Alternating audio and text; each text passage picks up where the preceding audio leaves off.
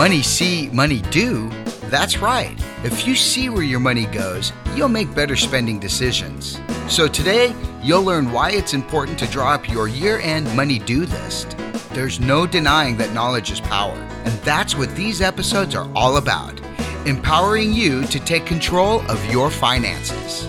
Sensible Bobby has helped many people understand their finances, and she's always looking out for ways to improve spending, save a buck, and make sure you have the best information to make the best choices with your money. You can reach her at sensiblechat@gmail.com. Now, putting in her 2 cents, which is actually worth something, here's Sensible Bobby. Welcome to October, ladies and gentlemen. Can you believe we're in the last quarter of 2018? October is actually Financial Planning Month, so it's a great time to think about what you need to get done before the end of the year. And this is a perfect time to work on the money due list. So, what should be in your year-end money due list? Anything financially related that has a deadline between now and December 31st. The most obvious for many people is health insurance open enrollment. According to healthcare.gov, open enrollment runs from November 1st to December 15th, but some states like California have extended enrollment periods. This is a time to give your health insurance a checkup. Meet with your agent to make sure your policy still fits your needs. Keep in mind this may be the only time you can make changes for another year. So if you need more options, a lower premium, or higher deductible, plan to shop around for the best deal during open enrollment. When you're shopping for the right insurance plan, don't forget about the health savings account. You're eligible for an HSA if you have a high deductible health plan. Now there are pros and cons to a high deductible health plan, so talk it over with your agent and make sure it's the best plan for you.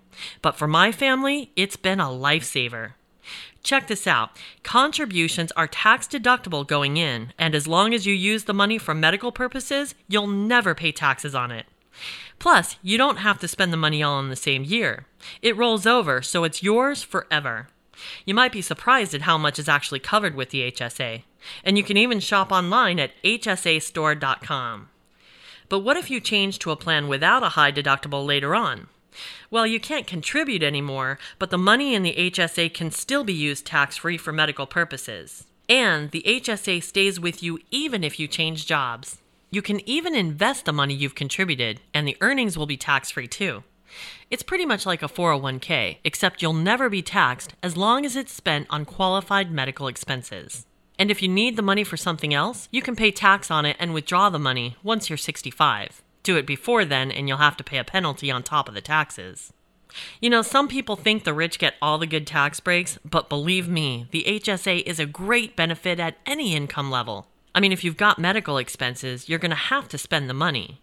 But if you put it in an HSA first, you'll get a bigger tax refund or not owe as much because the IRS isn't allowed to touch that money. I love it. So if you've got an HSA, contribute as much as you can up to the max between now and the end of the year. If you don't, talk about the benefits with your agent and see if it's right for you.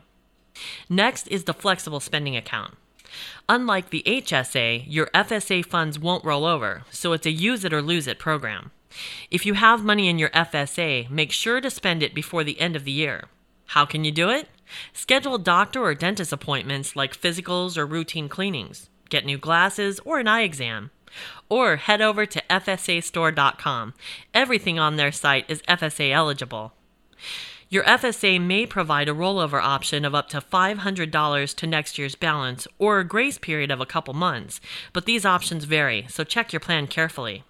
The beauty of the FSA is that you decide how much money you'd like to put in at the beginning of the year, and it all appears in your account on day one. Then, pre-tax payments come out of your check all year long to pay for the lump sum. This is another great tax benefit for any income level, but contribution limits are lower.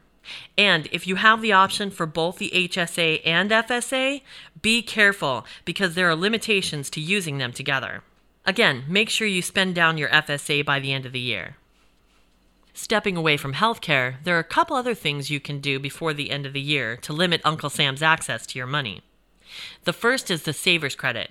If you're single with an adjusted gross income under $31,000 or a married couple with a combined adjusted gross income under $62,000, you're eligible for the Savers Credit on the first $2,000 of contributions to a 401k or an IRA. That's on top of the fact that your entire contribution amount is tax deductible. So contribute as much as you can before December 31st. It gives you tax benefits now, plus retirement savings for later. Now, those tax benefits don't last forever.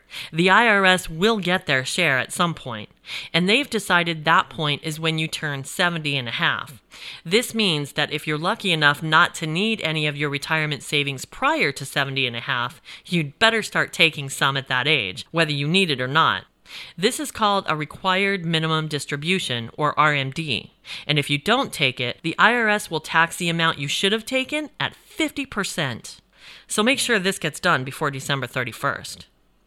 And of course, there are many other tax credits and deductions. I often hear people say that when they go to have their taxes done, they're told about things they could have done last year to reduce their tax burden. But it doesn't do them any good in March of the following year. So it may benefit you to make an appointment with your tax person now to see if there's anything you can do before year end. This is also the time of year when many people review their insurance policies, besides just health insurance. What about your car insurance, homeowners, renters insurance, life insurance? Have things changed that might require more or less coverage? Are your beneficiaries still up to date? Get an insurance checkup that looks at all the different types of insurance you have or need to make sure you're getting the best bang for your buck. Okay, here's an idea for your money due list that you can have some fun with. Create a spending plan for your bonus. If you typically get a year-end bonus, think back to how you've spent it in the past. Do you even remember? If you're like me, there are some years when that seemingly big chunk of money disappeared so fast you had no idea what you spent it on. You may have even told yourself that next year you're going to save at least some of it. But when next year came around, it was spent so fast you didn't have time to save any of it. So this year, think about how you want to divide it up before it gets into your hands. Now, before I go any further, I want to make clear that this is basically a wish list plan. You could do the same thing for a lottery winnings plan. Don't count on this money for bills that are coming due. Bonuses are not salaries, and they're certainly not guaranteed. I went from getting several $1,000 bonuses each year to getting nothing, and I didn't even change jobs. They just stopped providing bonuses without warning. The first year, it was like a punch to the gut because honestly, I had come to expect them. So while this plan will help you spend the money in a way that benefits you most, you shouldn't depend on it. For example, you wouldn't plan on using your bonus to buy Christmas gifts. If you ended up without one, would you still have money to buy them? Or did you blow that money on something else because you were counting on the bonus? Okay, back to the plan. Of course, paying down debt, saving, or investing would all be very responsible, very rewarding ways to spend your bonus money. But even if you decide you want to have a little fun with it, you'll find you enjoy it more if you think through how you want to spend it. Otherwise, you could end up with another year where you blow through it fast with nothing to show for it except buyer's remorse. Think about what's most important to you. Is it a bill that's always stressful to pay? And here's a hint, even if that bill isn't due for 6 months, you could put the money aside now and the stress is gone. Is it a vacation you'd like to take? Debt you want to pay down? Money in your emergency savings? Or a little bit of everything? Start with a brainstorming session on all the things you'd like to spend that money on. Chances are you won't have enough to cover everything you want, so list them in order of importance. Then, if you have an idea of how much the bonus is, earmark a certain dollar amount to each item until you reach 0. You can play with this as long as you like. Personally, when I create these type of plans, I inevitably change them at least once or twice before the money actually hits my account. Worst case scenario, you don't get a bonus. But you'll still have a list of your top financial priorities, and that could come in handy for what we're going to talk about next, goal setting for 2019. The end of the year is the perfect time to start thinking about the new year. What are your financial goals, and how do you plan to achieve them? Make a list of everything, even if there's no possibility of getting through all of them next year. Now prioritize this list so you focus on what's most important. But how will you know whether these are attainable or not, and how long it will take? That's where the spending plan comes in. The spending plan will list all your financial obligations and show you how much you have left to put towards your goals. The leftover money is yours to use however you please. And when you have goals, you're more likely to be happy with the money choices you make because you're actually putting some thought into it and have a reason why instead of mindlessly opening your wallet. Once you've created your first spending plan, the hardest part is done.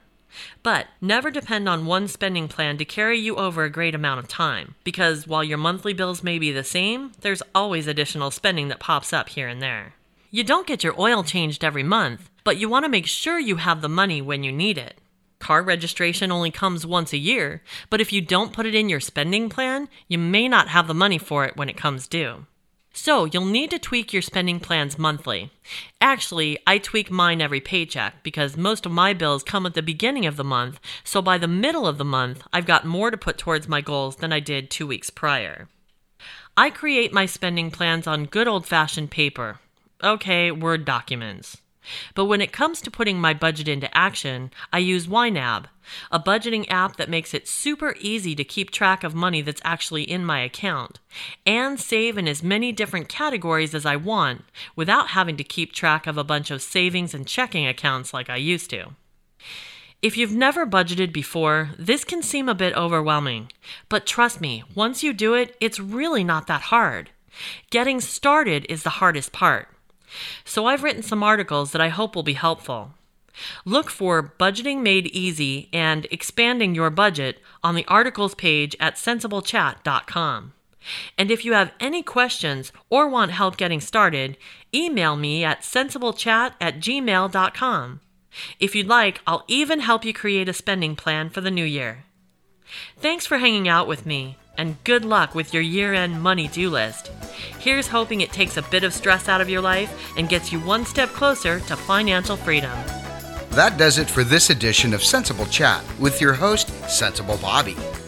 All the tips from today's episode can be found on the tips page at sensiblechat.com.